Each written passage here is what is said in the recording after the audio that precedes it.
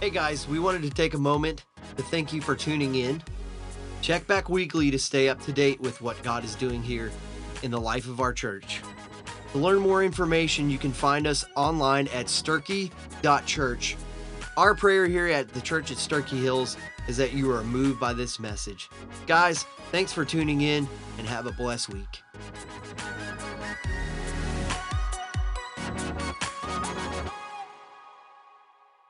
Well, like it or not, believe it or not, we're on the threshold of a brand new year. Amen? And some of us are glad to see the old one go. Others of us kind of hate to see 19 move on by because it was a good year. Some people have had celebrations, they've had babies, they've had marriage, they've had career change, they've had just good things, man. It was a good year. Other people, not so much. Some people have experienced loss and suffering and disappointments. And so we all come today with a different idea about a year change. I kind of like the idea of moving into 2020, quite honestly. I just think it sounds better than 2019. It's fuller, it's complete. 2019, it's like it's just missing a little something. And so I want to encourage you to make New Year's resolutions. I don't have a lot. I told you my main one, to be sure and get the flu shot in 2020. All right, other than that, I don't have a lot. I want to continue some of the habits that I've changed in my life in the last few months. Exercise, moving more, eating less, in a nutshell. That's kind of what it looks like.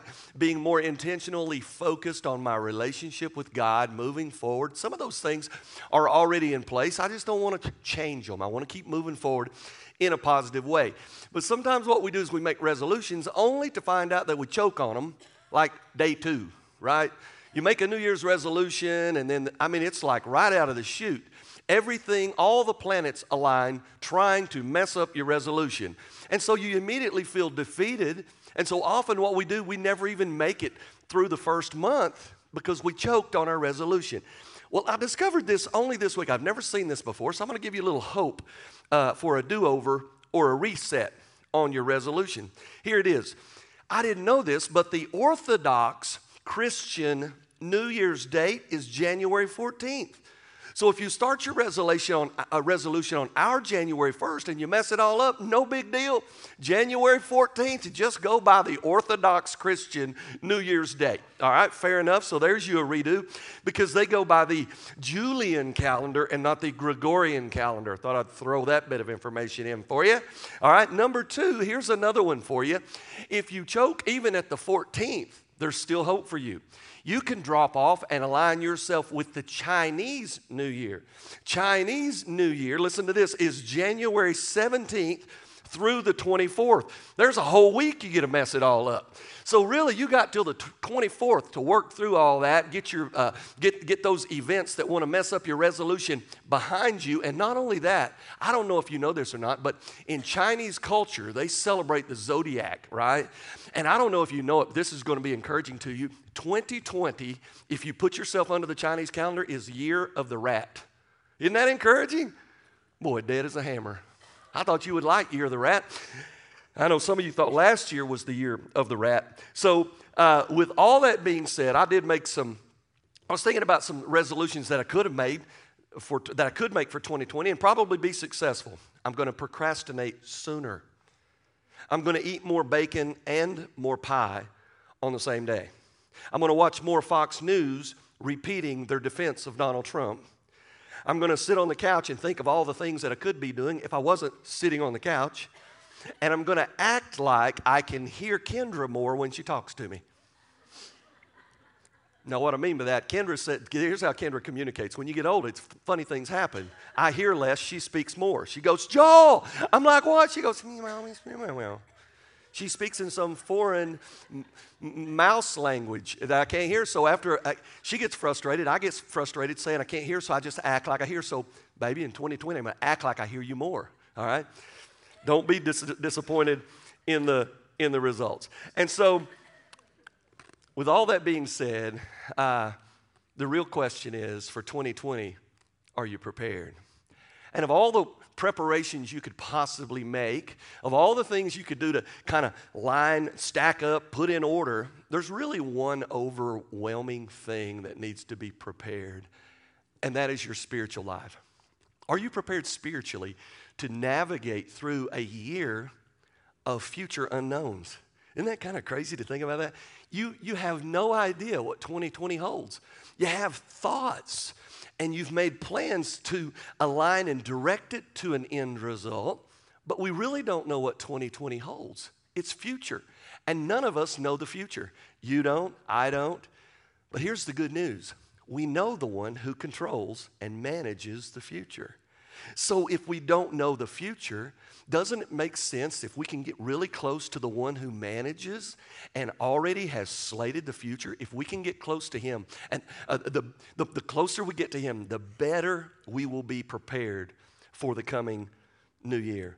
And so with that being said, I want to encourage you today, I want to motivate you today, and I want to help us all kind of posture and position ourselves for everything that God would possibly have for us in 2020. And that means the good things and the difficult things. Because you know the Bible says to be thankful in all things. That's a hard one, isn't it?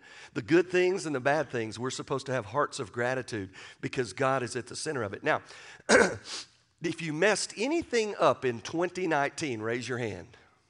Okay? If you don't raise your hand, I'm going to hang out with you all next year because you got it all figured out. Okay? I want to encourage you by saying you're not alone. If you saw those hands go up, all of us messed some things up in 2019. And I know this much about the future. All of us will mess something up in 2020. But I want to tell you something greater. The greatest man next to Jesus, I believe, one of the arguably greatest men other than Jesus or next to Jesus in all of history, is a guy named Paul, who was Saul, the persecutor of the church, the educated Pharisee Jewish guy who wrote about 2/3 of the New Testament. And in his own writings, he talks about how he messed some things up. So I just want to encourage you, going forward, I want to look back a couple thousand years. In Philippians chapter 3, verse 12 through 14, Paul says this, "It is not as though I have already attained or am already perfected, but I press on that I may lay hold of that which Christ Jesus has also laid hold of me. Brothers and sisters, I do not consider myself to have attained this. Instead, I am single-minded, forgetting the things that are behind and reaching out for the things which are ahead. With this goal in mind, I strive toward the prize of the upward call of God in Christ Jesus." Isn't that good to know we're keeping good company when we mess up? So what we can learn from this is even when we mess up, it doesn't mean we wave the white flag, we throw in the towel of surrender. It means that we just refocus, realign ourselves with God's will for our life, and we push forward for toward the prize of the upward call, the thing that God has put you here to accomplish. Now, that being said, what are some things that we need to do and understand and ponder and consider to align ourselves well and to prepare ourselves well for 2020? Well, I'm calling the message 2020 Alignment. It's a tune-up kit is what it is. This is a tune-up kit. You know, every now and then you got to take your car in and get a tune-up. Sometimes we need a tune-up, and this is a spiritual tune-up. So right now, look at your neighbor and say, "This is a good day." Tell your neighbor it's out with the old. Tell your neighbor just let it go. Tell your neighbor it's in with the new. Tell your neighbor, why don't you just bring it, why don't you just bring it on? Just tell your neighbor, just bring it on. You see, sometimes we want to hold on to the old, we don't want to change, we don't want to mix it up, and all the while God is out there trying to put something new in our life, and we simply reject it. So question number one in our 2020 alignment that we need to answer, and we need to have a firm, without reservation, without debate, unapologetically, we need to have a good answer to this question, and it is simply this: who am I? Who am I? This is an alignment where we determine before God, inspired by His Holy Spirit, who we are before God, who we really, really are. I mean, if I came to you and said, "Hey, who are you anyway?" "Well, my name's Bill." You know, "Hey, who are you, Mom?" "My name's Joel." You know, we tell our name, but it's not really who we are. Who we are is who we are at the core, down deep in who we are. And the most significant part of who we are, the greatest single question we'll ever ask is who are we spiritually? As a man, as a woman, as a student, where am I at on my journey with the God who created me? And so that's what we're going to talk about for just a minute. Now, we're going to get our answer from Ephesians chapter 1. I want to show you 3 things that God says about you, okay? Because sometimes we for some reason, choose to define ourselves based on an opinion of who we think we are, when in reality, there's a much greater definition of who you are, and it comes from the God who created you. In Ephesians chapter 1, it says in verse 1, this is from Paul, an apostle of Christ Jesus, by the will of God. This is to the saints in Ephesus, the faithful in Christ Jesus. Grace and peace to you from God our Father and from the Lord Jesus Christ. Verse 3, blessed is the God and the Father of our Lord Jesus Christ, who has blessed us with every spiritual blessing in the heavenly realms in Christ. Now, here's what he's saying. Paul's saying, listen, I'm writing this book to Ephesus, but generally, future reference, I'm writing this to all of you who claim Christianity, to all of those who have placed yourself willingly under the grace gift of Jesus Christ. All of you who have realized that you are a sinner in need of a Savior, that you are out there struggling, distant in a dark world, moving further and further away from God, and you need a rescuer to come and get you.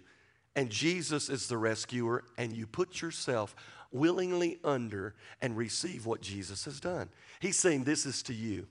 If this is you, this is who you are. And so when somebody says, who am I? Let's see how God weighs in. This is beautiful. And it's kind of a little bit of a theology lesson, but it's really good that we get it. A, you are selected. Tell your neighbor, you've been picked. It's cool, man. You've been picked. Everybody likes to be picked. I remember when we were in Alabama, I've shared this story, but it's a perfect illustration. I had a girl in my youth group, and she was special needs, and she wasn't very attractive physically. She couldn't talk very plain. She had no athletic ability, but she was a sweetheart, and she came faithfully to our youth group every week. And we would play basketball, and I had some studs, some athletic studs in my youth group. They could play some ball. And on every Wednesday night, I would say, if you want to play ball, line up on the wall. And I would pick 4 captains. And I'd say, okay, each one of you just start picking until they're all gone. And we would play basketball. Well, on this particular night, Alan Gearhart was one of the guys who was just a great human being. He had a good heart, and he was a great athlete. And he looked at Brandy, the one who had no abilities, and his first pick for the night was Brandy. Brandy, I want you on my team. It threw me a curveball. Brandy, honestly, it may have been the greatest moment in her life short of salvation. There's no doubt in my mind she had never been picked first to be on any kind of athletic team. Her face lit up like the sun, and she said, me? And Alan said, like she was, top tier. He said, yeah. And she came over with him, and I never will forget, I thought, man, that's one of the most beautiful things I've ever seen. Why? Because everybody likes to be picked. And everybody likes to be picked by someone who everybody admires. You've been picked by God. Now, how does that play out then in the rest of this story? The next captain, what's he do? He goes to the second worst player on the bunch and picks them. It was an upside down day for picking teams. The point is this, we all want to be picked and it feels good. You have been selected by the Father. Listen what it says in verse 4.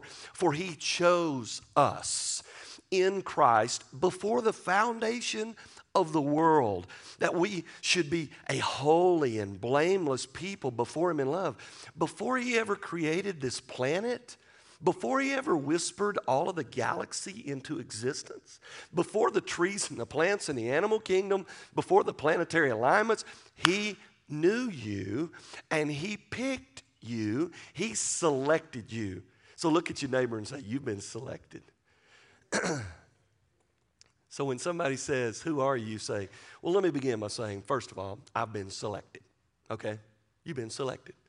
And this is inclusive. Now, number 2, I want you to see, not only are you selected, you, as a child of God, you've been saved from your sinful condition. The first one, selected, is the choice of the Father. The second one is the work of the Son, the second part in the Trinity. Listen to what it says in verse 6 here in Ephesians 1. It says, to the praise of the glory of his grace, that he was freely bestowed on us in his dearly loved Son. In him we have redemption through his blood, the forgiveness of our offenses, according to the riches of his grace that he lavished on us in all wisdom and insight. You are selected, you are saved. Now I want you to understand, in this equation of salvation experience, the only thing you bring to the salvation equation is a need for salvation. It doesn't say to the praise of the glory of his grace and your goodness. It doesn't say to the praise of the glory of his grace that he has freely bestowed on us and the fact that you contributed your own goodness to it. It says, no, he says, man, you are a joke. Your life is full of offenses, and he's lavished Jesus and his perfection and his right standing. He's just lavished, just smothered you. He just takes a brush and just brushes you with the rightness of Jesus. You don't bring anything to the table but a need for what Jesus offers. See, you are sealed. You like how I covered up that microphone, don't you? That was pretty smooth right there, all right? You are sealed. Not only are you selected and saved, now you got a mark on you, man. You got a mark on you. We live in a world of ink, and you may have tattoos all over you. It doesn't bother me at all. I have no problem with ink. I don't have any ink on me that I'm aware of. I have no tattoos, okay, because I've seen a lot of old tattoos. They don't look near as good as the new tattoos. So I think forward, and I just don't have any. But I have a mark on me. I've been sealed with a mark that I can't see. But the Father, the Son, and the Spirit, they see this seal upon me. So what happens? He selected me. Jesus came and he saved me. And now to mark me for the forever kingdom, he sealed me. Listen what it says. In verse 13 and 14, it says, you were marked with the seal of the promised Holy Spirit, who is the down payment, the earnest money, if you will, of our inheritance until the redemption of God's own possession to the praise of his glory. This is so cool. So he picked me out of a mess, man. He selected me in the mess that I was in. And he didn't wait for me to get cleaned up. Sometimes we say, I need to clean myself. I'm not ready to come to Jesus. I got a mess in my life. I need to clean myself up before I come to you. That ain't the way it works. If you can clean yourself up enough for Jesus, Jesus wouldn't have had to come and die on a cross for you. You know what I'm saying? You can't fix you. So you bring your old messy bag of bones to him and let him do the fixing. And so what happens now that he's fixed you, then he marks you. He puts a down payment mark on you that says, this is only temporary. You're going to live a life of flesh and blood, and it's going to include hurts and sorrows and difficulties because I'm saving you from the inside out. And on the inside, you can always be healed. You can always be satisfied. You can always enjoy your existence, but it's going to be carried around in this old carnal flesh body. And I'm going to seal it with a mark, but it's just a down payment. Because one day I'm going to give you a brand new body and you're going to be with me forever. And that's what the mark does. It marks us for something future. I want you to really understand today, moving forward, I want you to always know if you're a child of God, saved, born again, washed in Jesus, the only thing you bring to the equation is a need for what he gives you.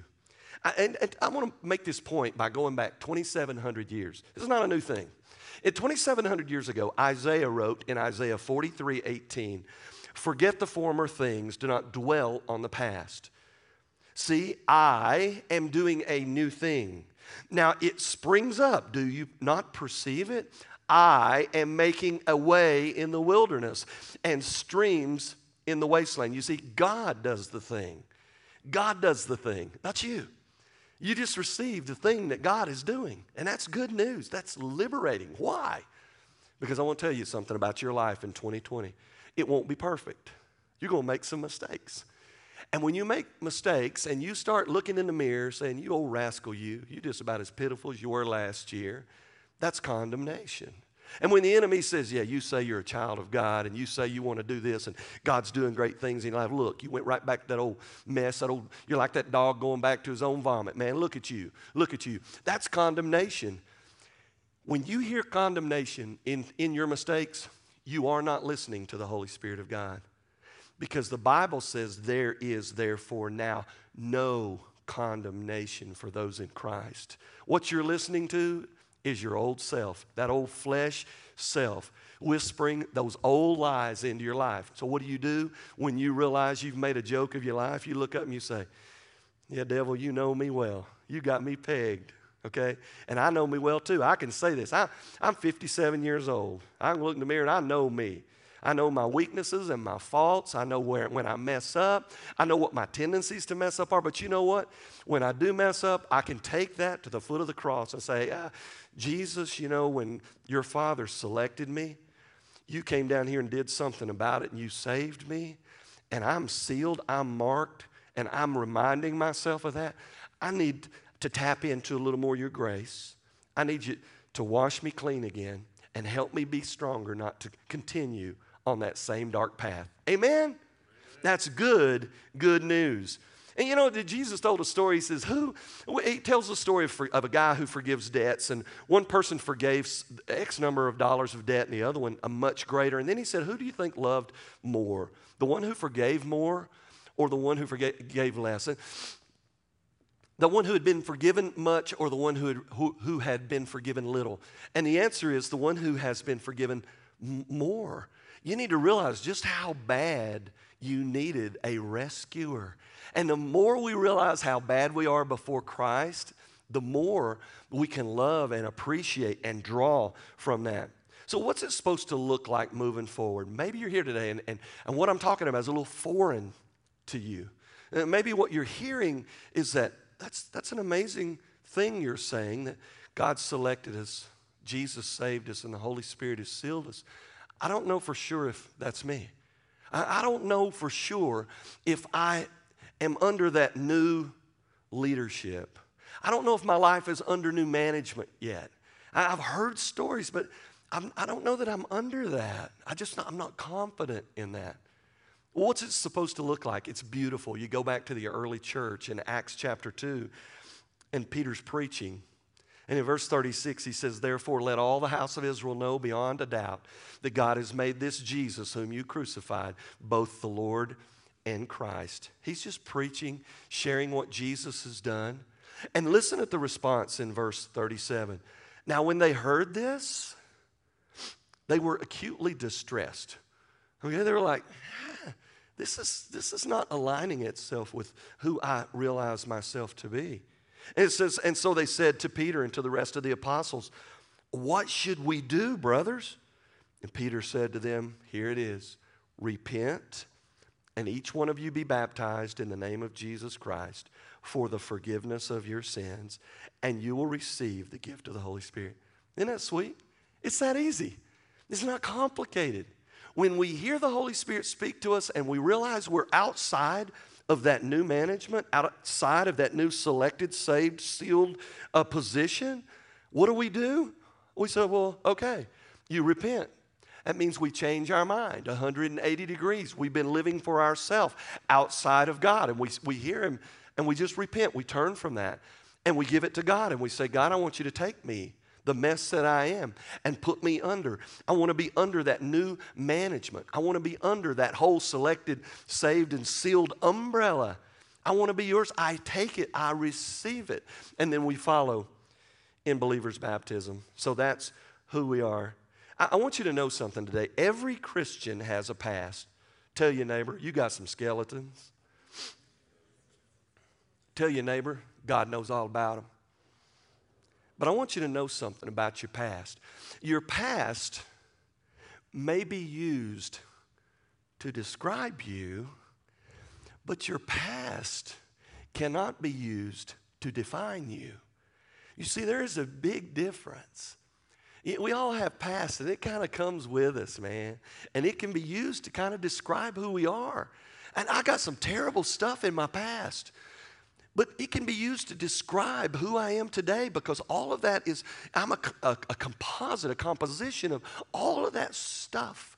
Every good decision and every bad decision, every good encounter and every bad encounter, it can describe me, but it cannot define me. I am defined by Ephesians 1. I've been selected, saved, and sealed. That defines me. That's what changes my victory moving forward when the temptations come. And man, it seems like there's no way. There's no way out. And then all of a sudden, I'm reminded that scriptures that says there is therefore now no condemnation. And then I remember there is therefore now no temptation that's overtaken me, that's not common to all people. But God is faithful, and with every temptation, He will make a way of escape.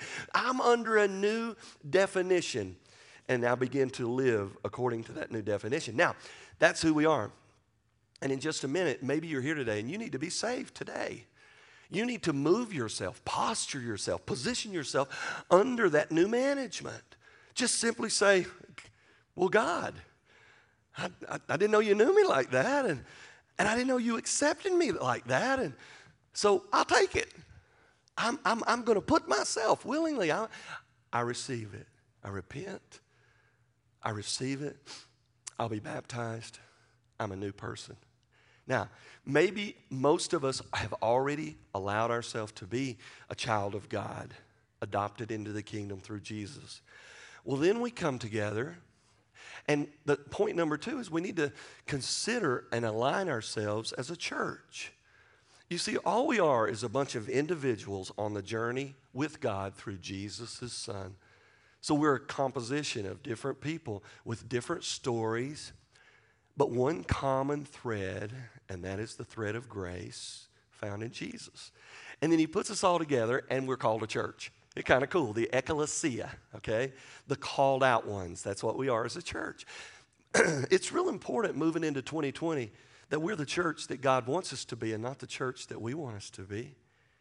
And the church that God wants us to be is made up of people just like you. Tell your neighbor, He's talking to you. Yeah, isn't that amazing? Something so much bigger and beautiful like the church, the eternal bride of Jesus, is made up of each one of us. That's so cool to think that I'm a part of the eternal bride of Jesus. I'm an ugly groom. I'm a real ugly bride, but He selected me, saved me, and sealed me, and that makes it okay, all right? And so how are we supposed to be? Who are we supposed to be moving forward? Well, we're going to go back about 2,000 years for a minute into Acts chapter 2 again, and we're going to look at the pioneer church. The early church, the first century church, the birth of the church. They did it well, and we need to align ourselves with that. Acts chapter 2, beginning in verse 42, I want you to see the first characteristic of a church, of the early church, which should be the characteristic of us, which should be the characteristic of you and me. The first word is faithful comes to mind. It says in verse 42, they were devoting themselves to the apostles' teaching. They devoted themselves, man. They dug in.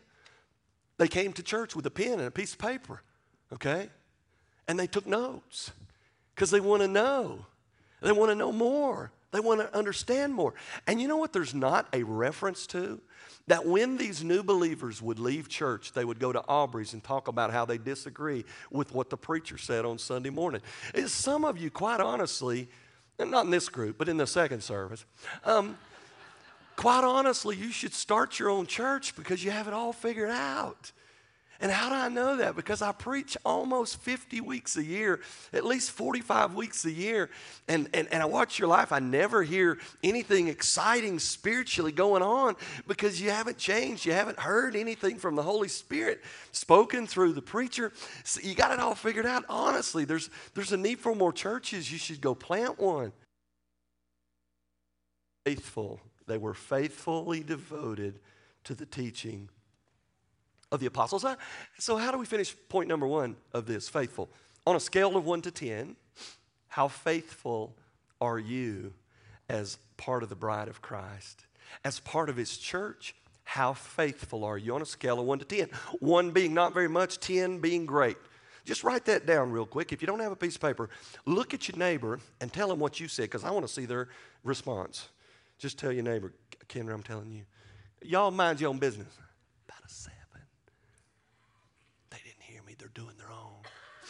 What's yours? You have nothing?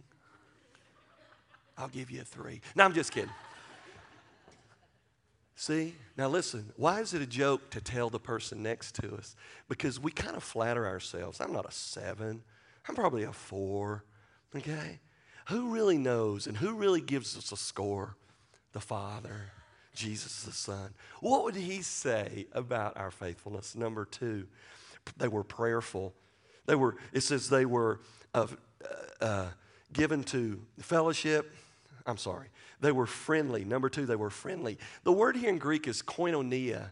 Okay, it's a fellowship. It's a hard word to define. It defines itself in a lot of different ways in Scripture. But it means there was something more than just a weekly check the box, I came to a meeting. There's a fellowship here, man. There's something different that's bigger, a bond that's different than what you get in the world.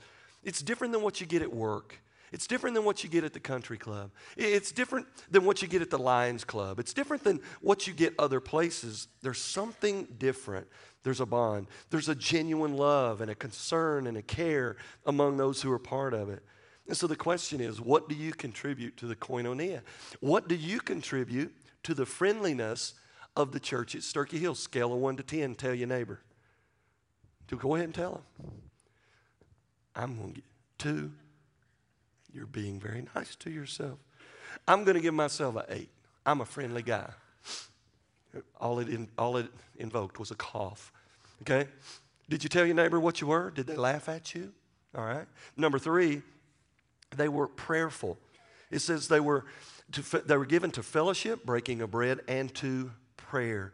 These were people who were devoted, man. They were fervent in their prayer life. Man, they dug in and they leaned in on God because they wanted this experience, this church, to be everything not they wanted. Not, well, am I happy with everything? Do I like the music? Do I like the preaching? Do I like the atmosphere? Is it this or who cares? God doesn't care what you think, okay? They didn't care. They just wanted what God wanted. So they dug in and they leaned into God in prayer, wanting it to be everything that God wanted. So how is your prayer life? 1 to 10, tell your neighbor. Go ahead, tell your neighbor. I'm going to tell mine. What's yours? Mine? Stop looking at me. Y'all got your own business. I'm the preacher, okay? About 5. Okay, what's yours? We got to do some homework with you. Okay? Not only were they prayerful, they were expectant, man. This is so good. I love the way it processes. They prayed and then they expected God to respond. I was in marriage counseling not long ago, and the young lady was talking about a prayer she had for her fiance that God would just change his heart. And then she went like, it was like a eureka moment. She said, and you know what? I said, what? She said, God did that. I said, you act like he doesn't normally do that. Well, maybe he does, but not like that. You know what the reality is? He's always doing that stuff. We pray, and it's okay to trust him, but we should look expectantly for answered prayer so it develops and builds our faith. So in those crisis moments when we really need an aha moment with God, we say, God, I need you. Like all those other times, I've been having a heart of gratitude about your answering my prayers however you saw fit, but I knew it was your answer. Then right now, I need you to answer. And I'm going to trust you that no matter what that answer looks like, whether it's my answer or it's just terribly different than my answer, I'm going to trust you because you know what you're doing. It says in verse 43, reverential awe came over everyone, and many wonders and miraculous signs came about by the apostles. I was thinking about this, and sometimes people say, they look away and they say, well, I just wasn't crazy about worship today. Well, that's fine. Nobody was here to worship you, number one. And number two, well, I just wasn't crazy about the message today. Well, the message today may not be for you. It may be for the person sitting next to you. It may have just been for the preacher, okay? I just didn't really sense anything great about today. Well, hey, let me ask you a question. How much worship and how much greatness did you bring? How much worship and how much greatness did you come to expect? Why would God demonstrate his awesome nature if you didn't come to meet with him? The reality is, if you didn't get anything from church, the buck may stop in your front yard. When you walk through your front yard, you may have left an expectant attitude and a worshipful posture at the house. And God won't show up like that. And so we need to be a church, man, that's expecting God to do greatness. That when we show up on on Sunday, we're just ready to experience God. We have an expectation. On a scale of 1 to 10, expectant toward God. What do you give your score? Tell your neighbor. Next, I want to look at the next word, which is unified. It says in verse 44, all who believed were together and they held everything in common. What an amazing thing about the church. You realize we all come from different backgrounds. We all have different jobs, different upbringings, different IQs, different educations, different resources. We live in different homes and drive different cars. We have different numbers of children and grandchildren. We have different colors of hair and just a whole assorted variety. I mean, we are a mixed bag, right? But when we come together in Christ, he pushes through all of that and builds something that's unified. That's really odd, isn't it? That we're all different and yet we're unified because we find our unity in Christ. You know, Jesus, before he went back to heaven, the one thing he prayed for about those who follow, he could have prayed for anything. Health, wealth, prosperity, whatever he did, and he prayed that they would find unity. All right? Because the common way, the default mode is just to fuss and fight. And quite honestly, I'm really tickled at the church at Sturkey Hills. We don't have much of that. And when it rises up, there's a few people that rise up against them and just straighten them out. I don't have to. I love it. Okay? And so when it comes to being unified, there's no big I's and little U's. They're all just side by side. We're side by side digging in. They were all serving. They were all giving. And they all found their place. So on a scale of 1 to 10, where are you at on that one? Are you in the fold, serving, giving, and being? You're part of the body. Isn't that cool? You're part of the body. Don't try to be somebody else and just be the part that God called you to be, and it'll turn out beautiful. Next, they were unselfish, verse 45. They began selling their property and possessions and distributing the proceeds to everyone as anyone had need. Now, that's a big one. I'm not going to talk about giving today because I preached on that for a couple of weeks, but I am going to say this. Church, toward the Vision 2020, building our new building, we have about 38% of our giving units in the church are participating in Vision 2020. 38%. Our weekly giving is about 25%. Now, here's what's sad. Here's what's good. We're better than the national average. National average is about 20%. But that's like bragging that Tennessee is number 21 on the syphilis list in America. I mean, it's really not a bragging point.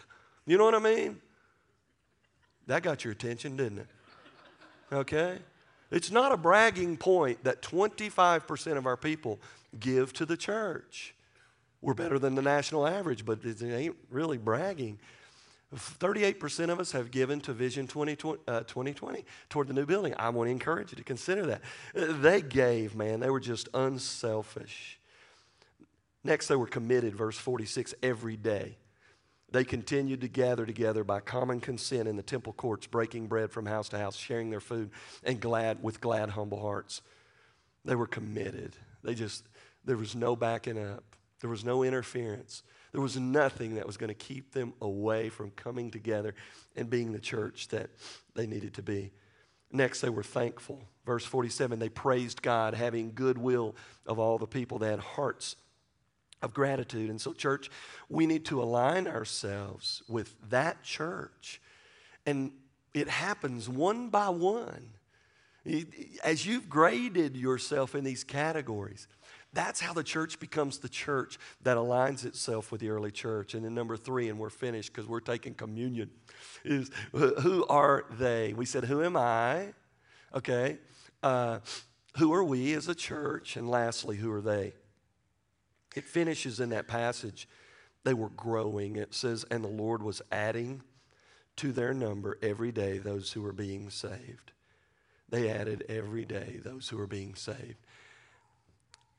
Are you inviting people to come be a part of what God's doing? In 2019, if you look around in the church and you say, who is here this year because of my efforts in 2019? Is there a list? Is there no one? I want to encourage you and challenge you for 2020. Be the person who cares about who they are. Be the person who engages a lost and de-churched and unchurched world and bring them.